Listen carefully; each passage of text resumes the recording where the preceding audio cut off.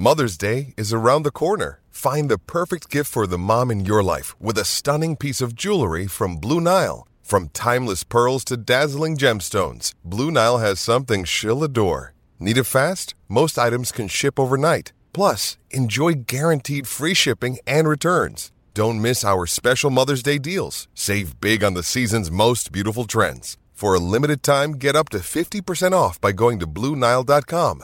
That's BlueNile.com. Purple Insider is presented by Liquid Death, delicious water that's bringing death to plastic. Learn more at liquiddeath.com/insider.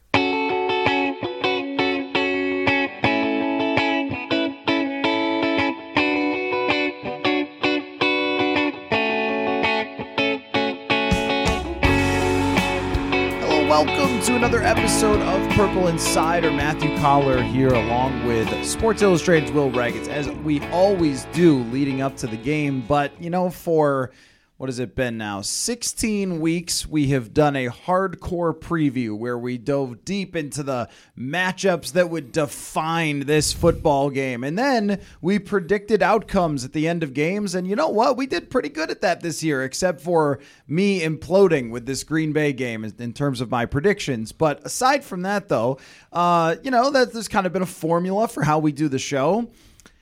Well, they're playing Nathan Peterman and the Chicago Bears in a mostly meaningless game where they're going to play their starters and they're going to play to win, and they probably will. And I don't know what else I'm supposed to say about it. The Bears are absolutely horrendous, and there's no reason the Vikings shouldn't get that point differential to the positive by the end of this game, Will. I mean, what is it that you would like to say about Vikings-Bears? Well, for starters, do we actually believe that they're going to play their starters? Because Kevin O'Connell said that earlier this week. He was asked if it would be more, minor changes, like Harrison Smith gets a few series off for Josh Metellus and various things like that. And we see Brian Asamoah and things they've already kind of been doing for a few weeks since wrapping up the NFC North. Or could we see Kirk Cousins on the bench, Justin Jefferson, players like that? And O'Connell said it would probably be more subtle because, the 2 seed is still in play.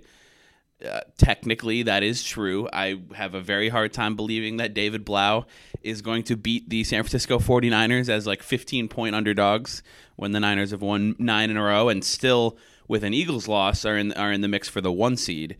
So I think the Nathan Peterman news might change things too. I don't know. We'll see, but it's hard for me to believe that the Vikings are going to go out there and go all out and play all these stars on the Soldier Field grass, which is notoriously kind of iffy, especially after what we just saw in Lambeau with their footing issues, and go foot on the gas the whole way. And maybe if they're struggling and they're letting the Bears hang around and Nathan Peterman, then you have to if you want to win the game. But I think the ideal scenario here is you put your guys out there to start, you take an early lead, and then you start mixing in Nick Mullins and Jalen Reagor and some of the guys we saw who played pretty well in garbage time at the end of that Packers game on Sunday. So, yeah, it's hard to really come up with a lot to get people fired up for this one, but still a very interesting time for the Vikings because you've got this game, and then it gets really real the following week. Yeah, and later in the day, things are interesting with what happens with Arizona, although the fact that they're not playing DeAndre Hopkins is a pretty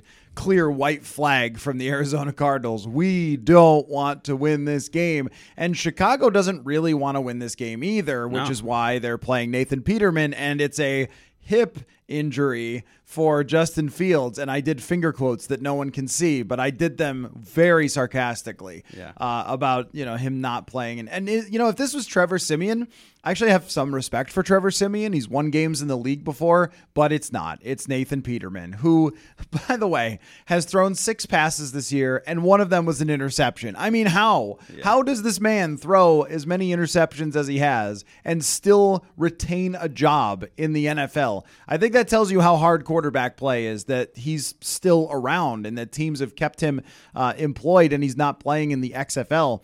So I don't think that, this is a real game for them. I think it's mostly we have to field a team. We have to put on this game and people are going to show up and watch it. But yeah, other than that, like, we just want the draft pick. So for the Vikings, I think the ideal situation is getting ahead early, being able to pull Kirk Cousins in the second half. But still, there's that part of me that says it's the NFL. And like, all these guys are going to be like on Chicago, hey, we're not tanking. Like, I'm playing my heart out here, and a lot of guys playing for jobs. And every once in a while, when that happens, you'll see a surprising upset. And the one that came to mind was Jacksonville last year, where their coach has been fired. Everything has gone completely to hell, but they could play a little spoiler. And not that they're even really playing spoiler on the Vikings, but they can at least make the Vikings feel really sad going into the playoffs. And from the motivation on the Vikings side, the only real inspiring factor is the small percentage chance that you end up with the number 2 seed, and the fact that you're trying to just get over what happened before. I think there's maybe a debate to be had whether that's real or not. I tend to think not. I tend to think that players just go week to week, and whatever happened the previous week is put in the back burner. And so, you know, if they blow out the Bears or if they lose to the Bears in really embarrassing fashion, then, yeah, I don't know. Like, I don't think that makes any difference to what happens in terms of the playoffs. Yeah, so you don't think there's a bad taste in their mouth that they're trying to get out from that Packers game and, you know, end the season the right way. Some things that we've kind of heard Kevin O'Connell say, which is understandable. It's coach speak, and I think there's maybe some truth to it, and you want to be cool for them to get their 13th win. That's something that hasn't happened very often with the history of the Minnesota Vikings. I know there's 17 games now and all that. But yeah, the Bears, you're right. Like, people always say, like, players don't tank. Kind of front offices do. Like, you tank with who you put on the field, which is what we're seeing from the Bears. They're playing Nathan Peterman. I don't know if they maybe have some other, I don't even know how many like veteran starter star kind of guys they have left after getting rid of Roquan Smith and some others. Like, I don't know if maybe they'd hold somebody out like that, but yeah, the players on the field are going to be motivated because it's a lot of fringe like bubble guys who want to put good stuff on tape heading into next season. And it's kind of interestingly, it's the same thing with the Texans, who, like Lovie Smith has said, they're going to go try to win that game, which would just be so bad for them, like the Jets, the Trevor Lawrence year, where they won a game and then they lost out on Trevor Lawrence. And if the Texans beat the Colts, who, by the way, are also abysmal, and the Bears lose, the Bears suddenly have the number 1 pick. And they're kind of in a nice position where they don't really need to draft a quarterback if you believe in what you've seen from Justin Fields this year, which I think most people do. And I remember us talking about him before week 5 and how, hey, Justin Fields, it hasn't really gone great. And then, like, basically right after that, he took off and has run for like 100 yards a week since then. And it's not even an exaggeration, I don't think. Like, so they have the kind of the position where if they get the number 1 pick, they'll be able to possibly trade it for an absolute haul for a team that wants to come up for a quarterback and move down and get somebody. I mean, even if you move down a couple spots, you can probably get some good compensation for that and end up with like Will Anderson or Jalen Carter or whatever. So, yeah, from the Bears' perspective, I'm sure the front office probably doesn't want to win this game, but the players on the field, they're going to want to win this game. And this is the 2022 Minnesota Vikings we're talking about. I know it's no longer 2022 technically, but this team, it's not as simple as, oh yeah, just take an early lead and put in the backups and ease off and go win the game. They don't do that ever. Like, from what we've seen this year, they could play like the 2008 Lions or whatever. Was that the 0-16 team? I think so. Like, they could play the 08 Lions, and I would have trouble picking them to win by more than a touchdown. So, yeah, we'll see what happens here. The Vikings, on paper, should be able to kind of do that plan, but we still haven't seen it in quite some time. Yeah, the funny thing about this is if you play all of your starters and you bludgeon the Bears who aren't trying, then of course it's just like, well, yeah, you should have. They're tanking. But if you don't, I mean, talk about like, you can only take a confidence hit. I don't think you could take a confidence gain. I think you can only take a hit here to be like, we couldn't even crush the Bears after losing 41-17, and the 17 is kind of bogus. Like, after getting murdered in Green Bay and then going to Chicago, and if you don't blow them out, then you don't feel any better about yourself, especially if one of the worst quarterbacks in the history of Roger Goodell's National Football League does anything against you. Can I just real quick read this man's stat line? He has a win. That's amazing. But Nathan Peterman has thrown a grand total of 141 passes in his career, has 3 touchdowns, 13 interceptions, 52% completion percentage, averages 4.2 yards per attempt, meaning it would be better to hand off than for him to ever throw the football. A quarterback rating of 49.8. I mean, this is... No, I think you're looking at the wrong thing. His quarterback rating's 32.2. His yards per game is 49.8. Oh, wow. You're right. I was looking at the wrong category. That's even worse. That means that throwing the ball into the ground would have registered him a higher quarterback rating. His adjusted net yards per attempt, so if you adjust for sacks and interceptions, is 0.1. Now, let me give you an idea that good quarterbacks are around 7. Yeah. I mean, that means it would be almost better to do nothing on a play than it would be to throw the ball with Nathan Peterman. And you're almost like, okay, so that was weighed down by that one famous game where he threw 5 interceptions in a half and completed 6 passes. But not really, because that happened. And then the following year, he had 3 more multi-interception games. Like basically every time he played, he threw multiple picks. And then, like you said, he hadn't played for quite some time. He got in the game against the Bills a couple weeks ago, threw 5 passes, and managed to throw an interception on one of them. Like, I don't know. It's got to be like something psychological, but at the same time, there has to also be a reason from a coaching staff perspective of like why he's still on a roster. Like he's not just designated tank commander. Like he's got to have some value here as I'm sure he's a good dude and like smart and all that, but it just hasn't. The results have not been there on the field. So maybe this is kind of Nathan Peterman's last stand here to try to prove that he should stick around on our roster in next season too. Well, I am going to look how much the Vikings could improve their defense ranking with a good game here, like with a shutout. How much better could they move up from 31st in the NFL in terms of points allowed? So let's see. If they can move up a few spots. If they could get to like 27th. If they get torched by Nathan Peterman, even if you're like sitting Harrison Smith and Jordan Hicks for a bunch of plays and Danielle Hunter is there, like that does not matter. If they give up like even like 250 yards and 2 touchdowns with no turnovers, that is just really bad for just the confidence of your defense heading into the playoffs. Well, particularly when you consider who their receivers are, because Darnell Mooney is not going to play. So are we getting more ISM? Is he still there? No. Amir Smith-Marset got cut after. Oh yeah, you're right. And then he landed on like the Chiefs practice squad. I knew that. Actually. Yes, the incident. Actually, multiple incidences in that game because he had the block in the back. That was the first play where I was like, okay, Justin Fields with the legs. This guy is legit. And then he got called back because of a needless block in the back.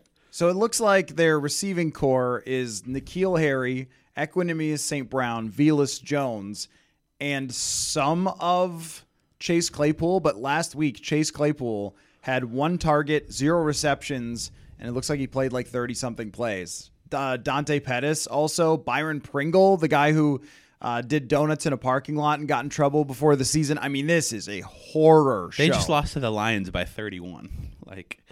Yeah, it's rough for the Bears right now. It really is. So here's my question about the Bears, because there's really nothing to discuss here as far as this game, aside from it can only be bad for the Vikings, is the way that I look at it.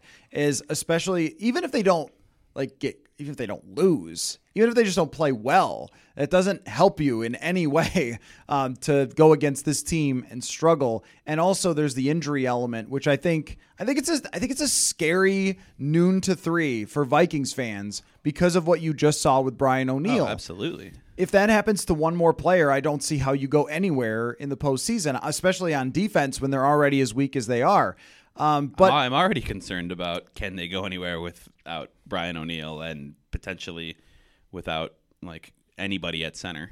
And when we talk about also an offensive lineman, I mean, sometimes it's just very hard to quantify. Like we have all these metrics for everyone else.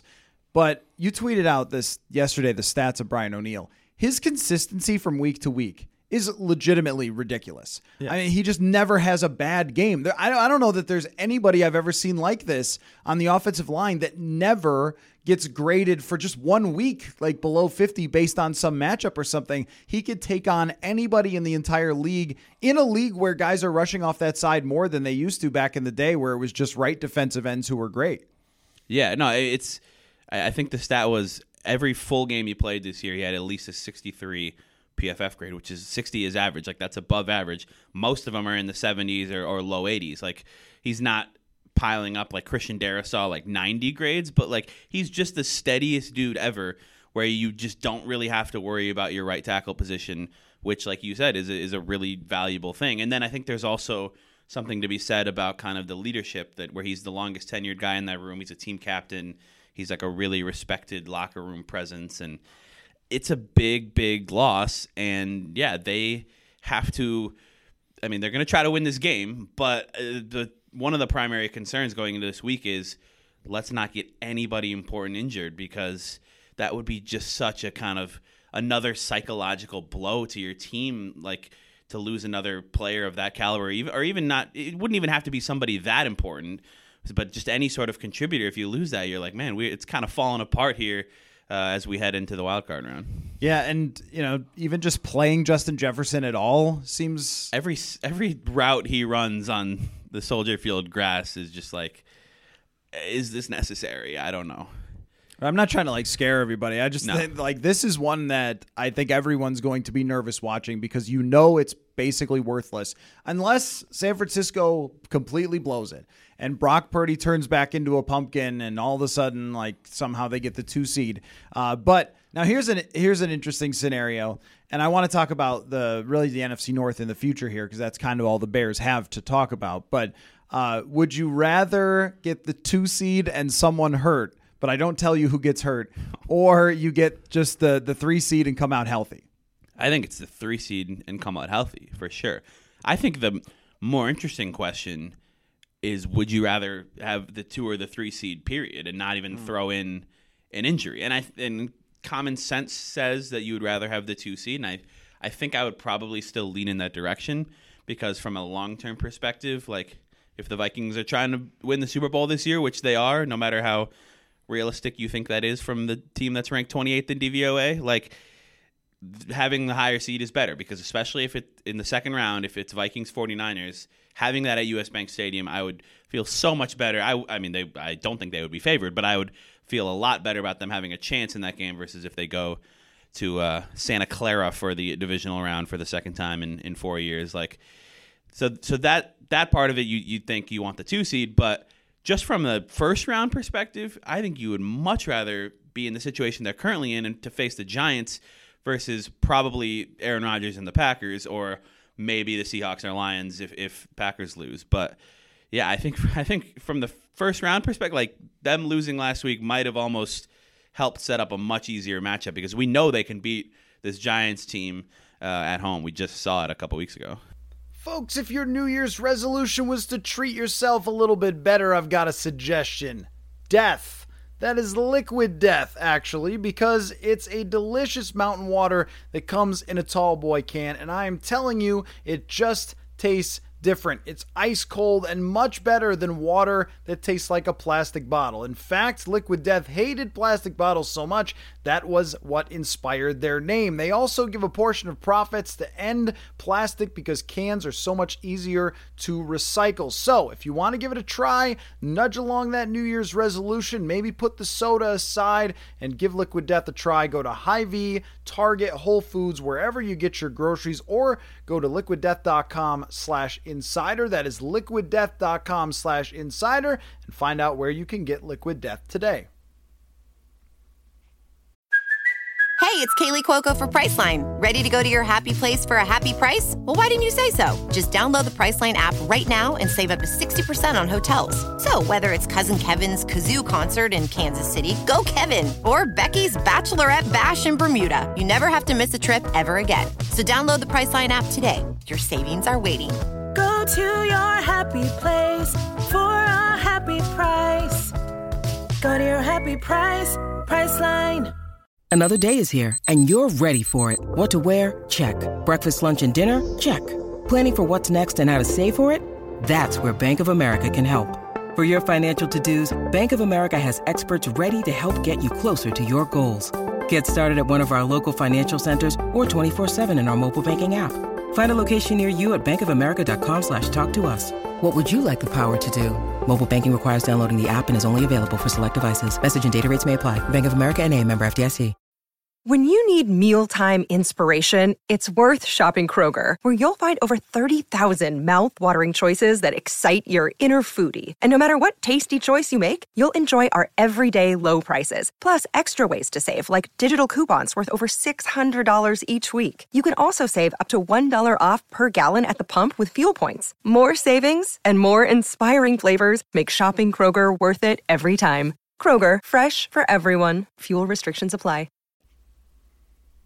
I guess the only counterpoint to that would just be if you are concerned about the Lions, Packers, like, I don't know. Are you really that competitive to begin with? Like, everyone wants an easier matchup, for sure. You don't want to face Rodgers when he's feeling more confident. You certainly don't want to face a top 5 offense when you can't stop anyone. I was just looking at Daniel Jones's big-time throw percentage, and it's the only person who's lower in the league is Matt Ryan. But actually, it doesn't require big-time throws to beat the Vikings. It really just requires throwing to wide-open receivers over the middle of the field, which he did effectively. But I just think in general, like, none of those teams, if you are a big-time contender, should be scary to you. But the team that is scary to you is San Francisco. So in the second round, right? I mean, like, if you can't beat any of those 3 teams, then you weren't going anywhere anyway. Yeah. The Packers, I will just maintain, are not good.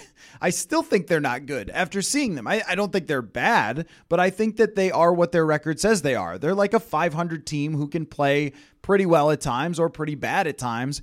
And even there were moments in that game early with their offense where Aaron Rodgers gets sacked for a 16-yard loss on 4th and 1. You're like, I don't know if this team has really got it going on. You know what I mean? We were talking about that. We were like, they were down early off of a couple weird plays, like a kick return touchdown, an interception return touchdown. And we're like, the Packers' offense just hasn't looked that good, which makes you think the Vikings might have a chance to get back into it. And then they just kept shooting themselves in the foot with turnovers. And it turns out they couldn't really stop the run, which is a big deal when you're trying to come back from a 2-score deficit. But yeah, the funniest thing to me would be, like, the 49ers have dominated the Packers in the playoffs, and they've been kind of the underdog in a lot of those games, and they've ended the Packers seasons in NFC Championship games and whatever.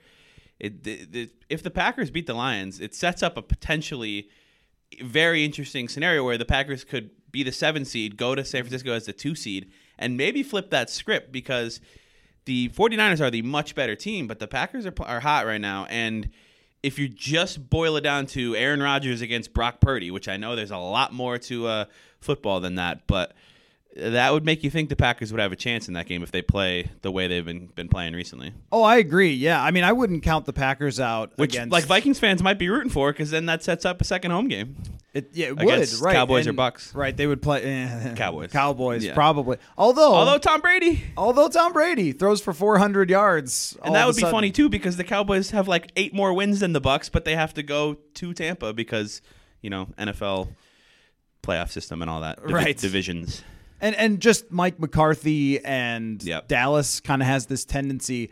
If I'm Dallas and I peeked over at the box score of what Tom Brady did against Carolina, I'd be like, oh, come on. Like that. Just now he finds it, but it really looks like he found it in that game. And you don't want to overreact, but it's Tom Brady. They also have a good defense and weapons that are getting healthier. Like, I wouldn't want to face them at all.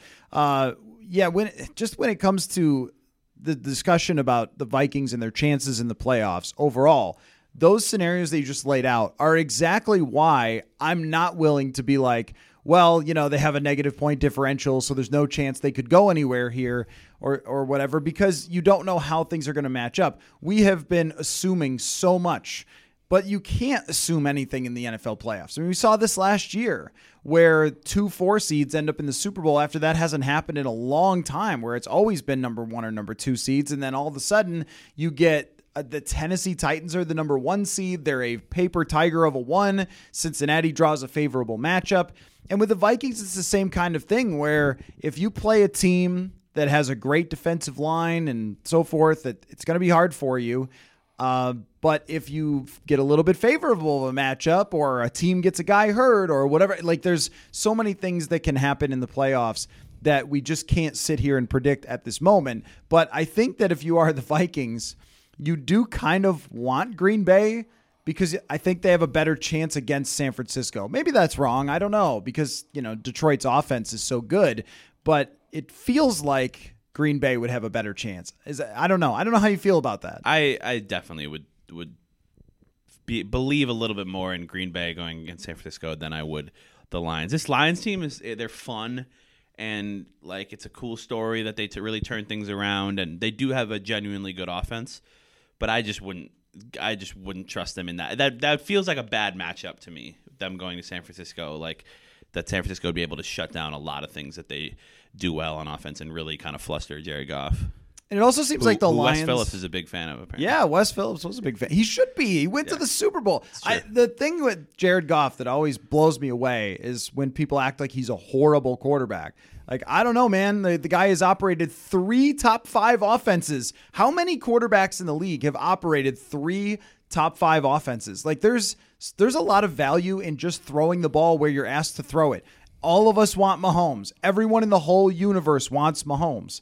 But it's sort of like, I don't know, maybe I could come up with an NBA comparison where, okay, Mahomes is like Jordan or Kobe Bryant, but what's Jared Goff? Like a Dame Lillard or something? I don't know, like a really solid player. I think Dame is a little bit still too spectacular. Yeah, a little too highlight really. Like somebody where there's no highlight reels, and yet the guy is just consistently really good. Yeah, like Julius Randle or something. I don't know. Yeah, there you go. That's recent right. Julius Randle. Somebody who's just really solid. Yeah, I don't know. Not quite a Karl Malone because he put up too many points. But somebody can help me out with an NBA comparison there. But there's a lot of players like that in sports that do not have the highlight reels and everything else, but do their job pretty solidly and really well. And their teams win, and they put up big stats and stuff. Like Jared Goff has 4,200 yards, 29 touchdowns, 7 picks, and a top 5 offense. And sometimes, like, I don't know, is he any good? Like, yeah, I think he's good. But if you put him on a horrible team, probably Patrick Mahomes on a horrible team is like 500 or better, probably still better. Jared Goff is obviously not that. So, but if you're talking about a playoff matchup, I think that the Lions play games where it's either home run or strikeout. They either put up 40 and play great, or they give up 300 yards rushing. Yep. There's major variance with that team where the Packers play this grind it out. I mean, most of the time, if they don't get a kick return for touchdown and 3 picks, but they're going to win like 21-17, which makes it, kind of, I think, even the playing field a little bit with a team like San Francisco that a lot of times wants to play the same way.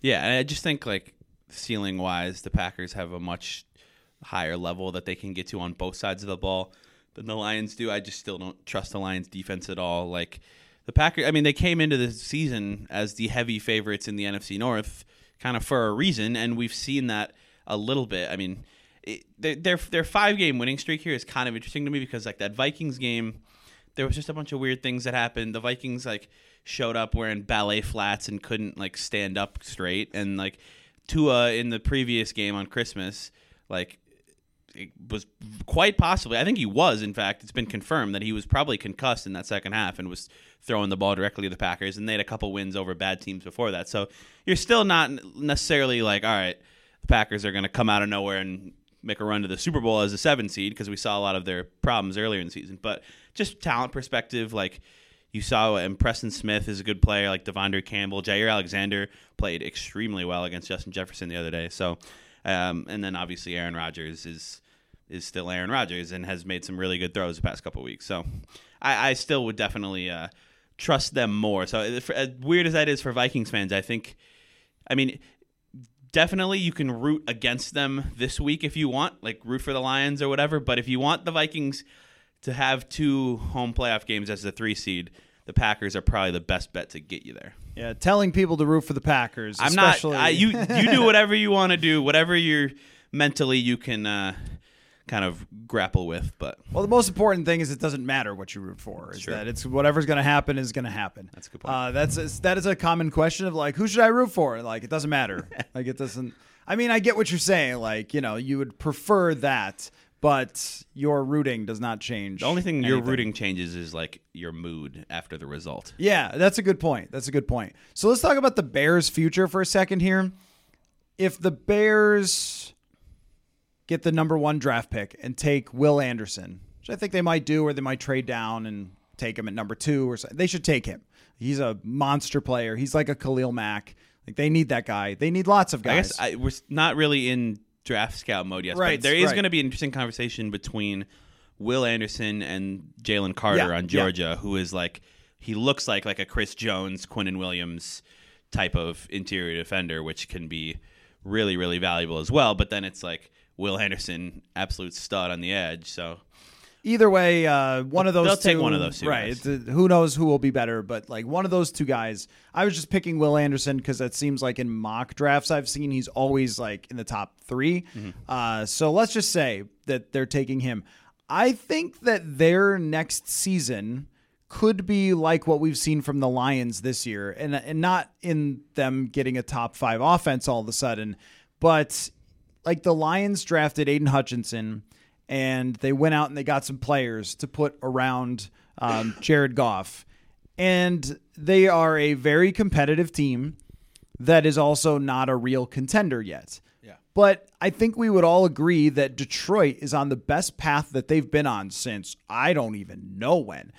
They had 1 year under Jim Caldwell where they had like a top 5 defense and they were pretty darn competitive. But aside from that, I mean, most of the time it was like the rebuilding Lions forever. This is the best path that they've been on. Chicago, I trust a little bit less, because I think they're really far away roster wise, and so signing a handful of players will not just resolve all their problems. But also, I'm not totally convinced that Justin Fields is going to be the next like great quarterback, where I know exactly what Jared Goff's going to do. Like Jared Goff's going to keep doing this. And I think the Lions should stick with Jared Goff for now. And if they need to make a change eventually, like Goff to Stafford, then they can do that. But with Fields, when I look at his numbers, I mean, I'm amazed by what he could do running wise. And his passing is better. But he leads the NFL in sacks. He's got way too many turnover plays. His big time throw rate's not that high. And like receivers and linemen and all these things, they matter a ton in the NFL. But there's still moments with that guy where you're like, I don't know if he sees it. Like, I don't know if he just sees where he's supposed to throw the ball or the decisiveness is there. So next year's really going to tell the story with them. But like, how far along in their rebuild do you think they can get to in a short period of time before next season? I think they can go pretty far because they have so much at their disposal in terms of assets. I think it's a really actually interesting question is, would I rather right now be a fan of the Detroit Lions or a fan of the Chicago Bears? And I think you are saying that you would pick the Lions here. I think so. Because they're further along. They have a more complete roster right now. They have a known quantity quarterback who's playing well. I get the feeling they're probably going to lose Ben Johnson to somebody else, if not this offseason, pretty soon. So that's maybe a concern. I might go the other way, though, and go with the Bears because I just believe in the upside of Fields. He's not a better quarterback than Jared Goff right now by any means, but the rushing talent is special. It's Lamar Jackson. It's Michael Vick. It's on that level. And I think you've seen some flashes of him throwing the ball. And a big thing for me is like it's hard for me to evaluate him throwing the ball when like Riley Reif's been his best offensive lineman at times, and like Byron Pringle's been his number 1 wide receiver. Like those are slight exaggerations, but the roster around him has been just horrendous outside of like maybe running back and like Colt Kmet at tight end. Like, so they have a lot of work to do, Ryan Poles, to set them up and to really put a competent roster around Fields next season so you can truly evaluate in year 3 what is this guy's ceiling. And I think if they put those pieces around him, I mean, 2023 cap space. Second place with the most cap space is the Atlanta Falcons with $69 million. Nice. First place is the Chicago Bears with $119 million. Oh my gosh. They are $50 million more than anyone else. They have gotten rid of everything on their books this year, and clearly like in a deliberate plan to set themselves up where they're going to have a top, maybe the number 1 draft pick, which I think you'd be smart to move down to 2 or 3 and try to get some more out of that. Other top draft picks, I'm sure, although for some reason they traded a second rounder for Chase Claypool, which just looks so bad. Not great. But $120 million basically in cap space. They can go out and sign a bunch of like impact veterans who can just be competent and are good and help elevate or help Justin Fields elevate the whole thing. So I don't know. I think it comes down to how much you believe in Fields, which I think I'm higher than him on higher on him maybe than you are, and then how much you believe in like Ryan Poles, which I think is a little shaky so far, but I like to think that he's still probably a good general manager, and they just have all these assets in front of him. So I don't even think next year. I mean, I think the Lions could even keep ascending next year. I don't think the Bears are going to catch them, but if the Bears take big steps to sort of look like the Lions next year, where they're hovering around 500, I think you'd feel really good about them going into 2024. And so I do think if you ask me to kind of pick one of those two teams right now for the next 3 or 4 or 5 years, I think I would go with the Bears. It could look a lot like Jacksonville, yeah, where they were so horrendous. And then they spent a ton of money, and everyone said, well, I don't know if you got good deals. And yet it didn't matter because they had so much cap space, and they became a very competitive team about halfway through the season when they started to really put the gas down and Doug Peterson's coaching started to take hold. And, I don't think from watching Chicago that Matt Eberflus is some sort of terrible coach. I guess we'll find out when he's got more talent if he can coach or not. This is a year that's just completely lost for them. But your point about the salary cap space, this is what makes it so interesting to talk about them and the Vikings, not the game that they're going to play, but just from where they are. Because from day one of Ryan Poles picking Chicago, and we don't know this for sure, but part of his decision had to be influenced by the blank slate. You don't have to keep anything. You buy the house and you get to remove all the furniture, take the paintings off the wall, knock down the barn out back and build a basketball hoop. You could do whatever you want in the future, where what Kwesi Adolfo-Mensah took over, they're like, no, we've got some sentimentality here. We really like that fireplace. You can put some new wallpaper up if you want, right, but that's about it. Right. It's furnished. You can hang windows or you can hang paintings, but you can't punch holes in the walls. And that's a very different situation. And it's paid off for the Vikings. It's been a success because here they are. I mean, I don't want to say it's a complete success yet because I think they have to win in the playoffs first. But they're here. They're in a position to compete for the Super Bowl. It worked for you. And it worked for Ryan Poles to be the worst team in football and to reset everything with their salary cap and move on from all old players. And where these two teams go from here, there's just no argument that the Vikings are in a better spot for the future. For right now, of course, like one team's playing Nathan Peterman and the other team's preparing for to compete for the Super Bowl. But as far as the future goes, when we weigh those assets, what anchors do you have? Which the Vikings have a lot of financial anchors. Yeah, and on the this is the Spot Track cap space rankings that I was just referencing. Vikings are 26th at negative $7.5 million. Yeah.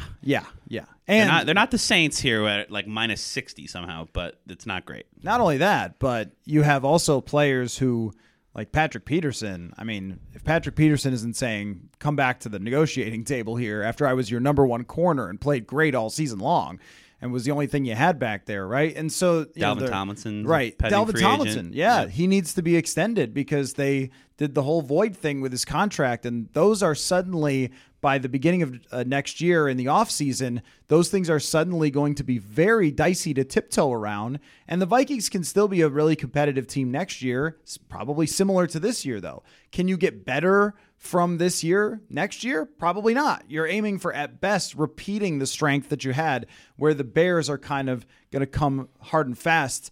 Recent tanking teams, it hasn't worked for all of them. It certainly hasn't.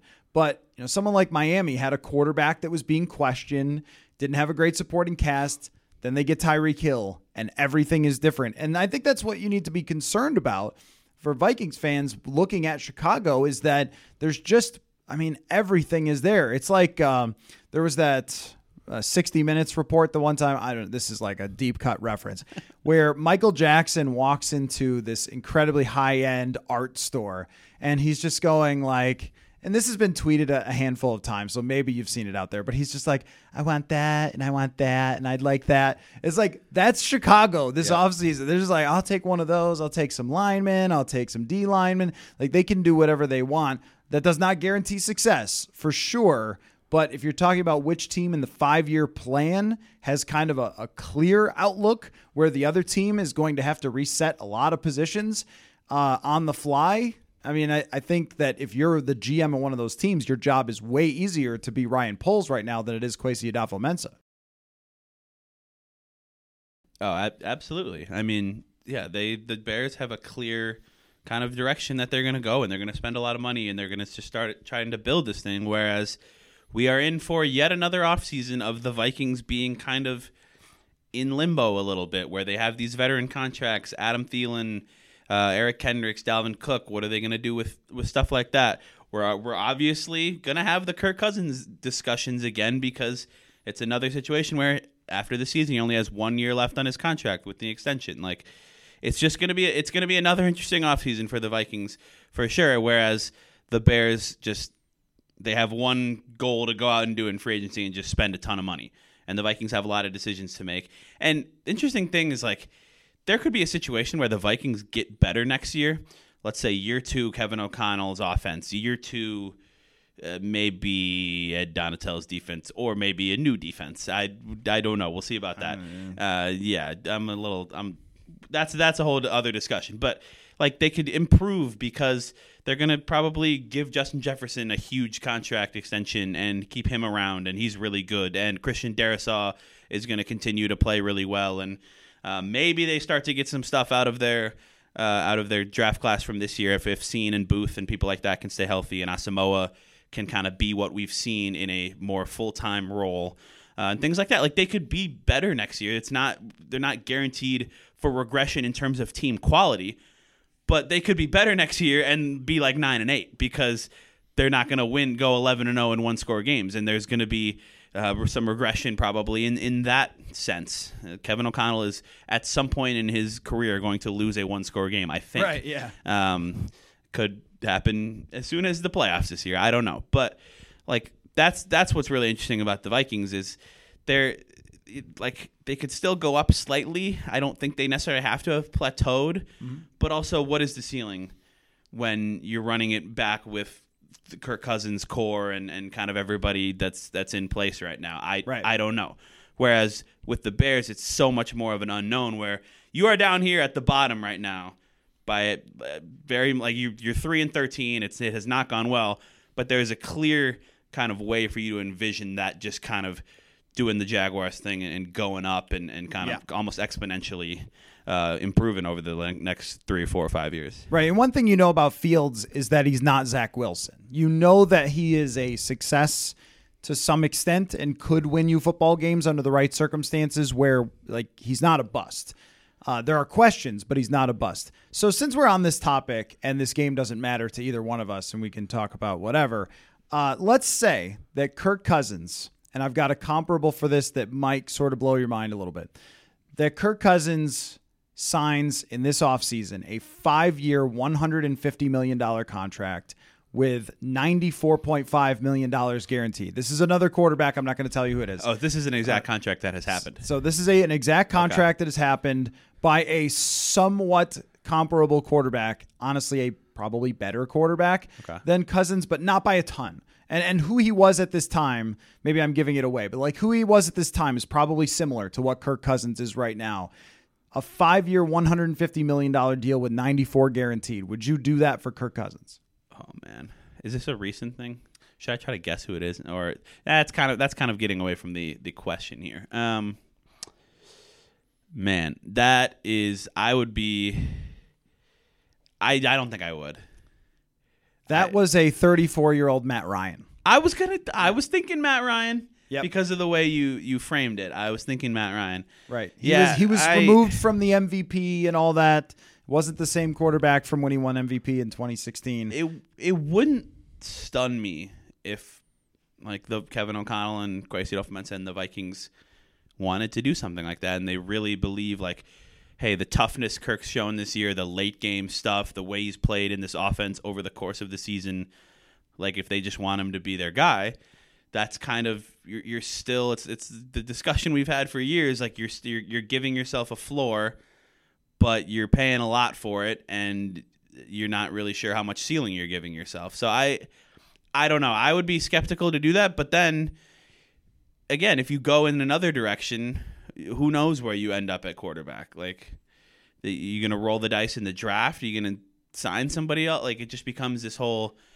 mess. So I could see them potentially opting for the stability in the floor there. I don't know. Okay, here's a question. You also got to pay Justin Jefferson 5 years, $150 million or more, and Christian Darrisaw too. And Christian Darrisaw, yeah. I don't know. And Danielle Hunter.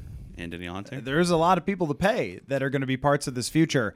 And you don't have $120 million like the Bears do. Do you think that the result of the first round playoff game will swing how they feel about extending Kirk Cousins? Ooh, the 2019 New Orleans Saints question, huh? Right, because it sounds ridiculous to ask. Like, what the sample size is gargantuan with this guy, but it's happened before. It literally has happened before where them winning that game in New Orleans positively impacted the futures of Kirk Cousins and actually Mike Zimmer at the time as well. But, man, I don't know. I don't necessarily think it should. It kind of ties into something that I've been thinking about as we're recording this and even just throughout the week.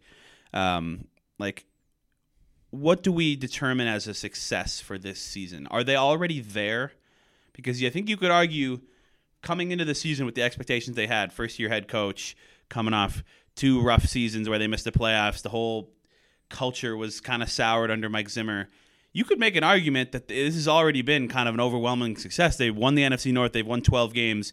And maybe more importantly, the concrete stuff with the culture and with Kevin O'Connell being a long-term, like, encouraging head coach is right there. Like, I don't think anybody really questions whether Kevin O'Connell is going to be the guy here for a while with just obviously the on-field offensive acumen, that stuff's really important, but just the off-field, like the leadership, like the way he gets guys to buy in and care and the atmosphere that he's cultivated. So in that sense, you could call it a success. But when you win all these games, you kind of raise the bar a little bit. And I think if they go into U.S. Bank Stadium against Danny Dimes and the New York Giants and they lose by that game by 10, like, I don't know if people are looking back at this season all that fondly. I mean, I think probably after some time they still would, because a lot of awesome things happened this year. Yeah. A lot of really, really fun games if you're a Vikings fan. A lot of really just exhilarating wins. And then, they've been down 40 and 41-3 a couple times, but that's neither here nor there.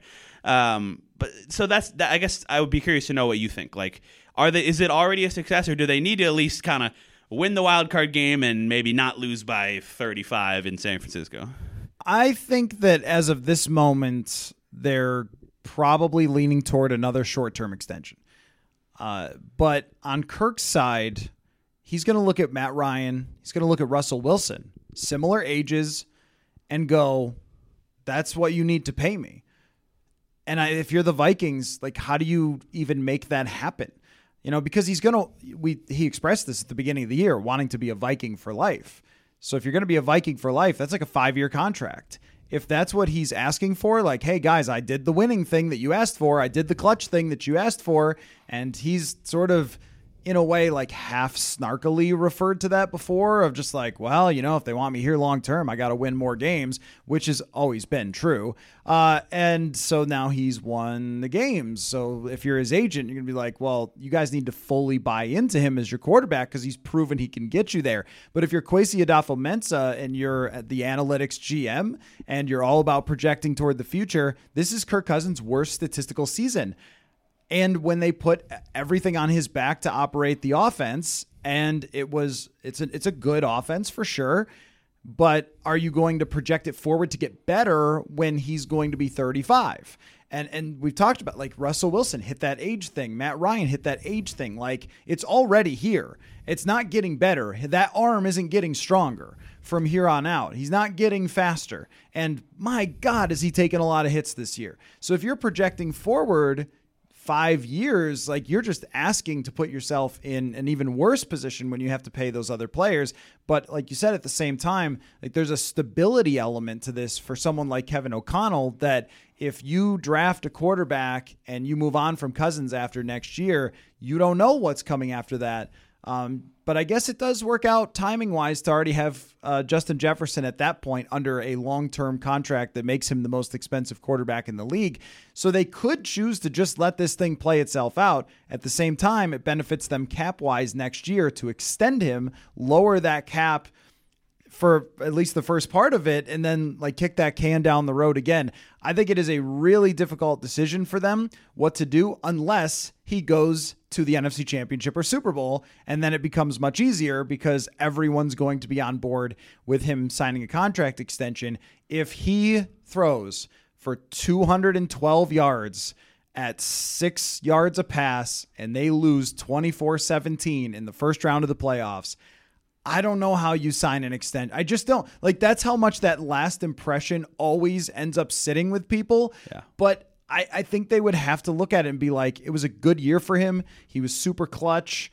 They respect him a ton, but at the same time, like, that's kind of who you have here. And we can maybe do better. Like, it occurred to me that I didn't actually answer your question, but I agree with you that, like, I think there's a baseline level here where, like, which is what we're expecting. I think maybe they win another 3-point game against the Giants, and we all write about the one-score stuff, and then they go to San Francisco and they lose by like 15 or something. And then you're like, all right, that didn't really change our opinions or what we know here. We already saw a big sample size of that. And then it's obviously, either way, it's still a really interesting decision. But you're right. If they go beat San Francisco or beat Dallas or beat whoever in the second round, go to the NFC Championship game, competitive in the NFC Championship game, obviously if they win it and even go to the Super Bowl, I think like you're really talking about Kirk Cousins and kind of a long-term, what are we going to, like, let's keep this relationship going. And then the opposite being if it's just a mess in the wild card and they don't get out of that round.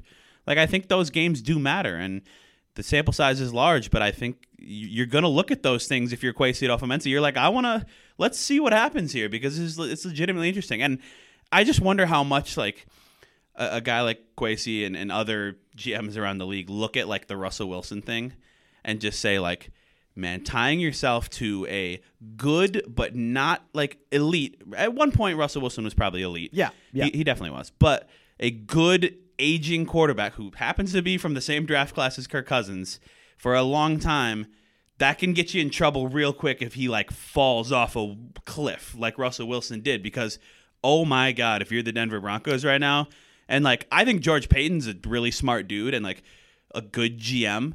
But he put his eggs in that basket, and it has gone horribly. And now they have to pay Russell Wilson, like, millions and millions and millions of dollars. I mean, that's not even, like, all NFL top quarterbacks get that. But a lot, even compared to the top quarterback, they are paying him a ton of money for a long time. They can't get out of that. Like, the dead money would be just so astronomical. They can't get out of that until like 2025 or something. And you don't have any draft picks. So that is a really good cautionary tale right there of what can happen when you go all in on like a 32-year-old good, maybe great quarterback even. Well, it happened after Flacco won the Super Bowl that they were just not that competitive for years after that. And part of it was signing him to that huge contract extension. It happened with Matthew Stafford. He had his final great season and then got hurt a bunch this year, as he so often does, but he didn't in their Super Bowl run. And with Cousins, I mean, there is another way to look at it. Like, this was the best you were going to do in terms of winning with him, and it's probably not getting better than this unless you believe he's going to lead 8-game winning drives again next year, an NFL record. Like, when he averaged 2 or 3 per season before this. Get the man a right guard who can pass block. Well, that is true. And then, that argument is always made. Like, well, if you just get him this and you just get him that. And look, again, he deserves all the credit for winning those games and for commanding the offense the way that he has and getting them to the point where they can go and have a chance to compete for the Super Bowl. But that's not the discussion. The discussion is, are you gambling on someone who's going to be 35 and then a 5-year contract out in front of that? Like, that's a really tough gamble to make. If But if they go out in the first round, I don't know how you can do it. Yeah. But it also seems really weird to say that one game at US Bank Stadium against the Giants is what you're going to hinge your entire decision on. It's also the reality of the NFL. Like, I really think that if Derek Carr had won the playoff game against Cincinnati last year, that he'd still be a Raider right now, that they'd be like, well, look, he won in the playoffs last year, so let's give him another season. It's just how this works, that like there's and even Ryan Tannehill, like, do they draft Malik Willis if Ryan Tannehill wins the playoff game against Cincinnati? Those games just carry so much weight, and I think that it will with this decision with Kirk Cousins. So I think if I'm Kwesi, like, the whole 5-year idea would really scare me with Kirk Cousins. So I think I would be trying to, I mean, you don't have to just keep doing like a 1-year extension after 1-year extension, but like, if he looks good in this playoff run and they win some games and you can sort of talk yourself into like, all right, his connection with Justin Jefferson has been really good. He's improved over the course of the season under O'Connell. Let's maybe try to have a season where he's not like setting records of the most times getting hit. Like, this can continue to be something. Like, maybe I offer like a 3-year deal. Yeah. At like $35 million a year or whatever it is, but the price is going up though, man. I mean, quarterbacks are going to be asking for 40 plus. Prices across the league are going. I mean, Justin Jefferson's going to get the he's going to get 30. He's going to get the biggest contract ever given to a wide receiver. Yep, and rightfully so. And that could be another part of the equation. Is like, Aaron Rodgers is getting like 50 mil. I mean, it's just crazy. And has there been that big of a difference between those two at the quarterback position this year? Like, not really.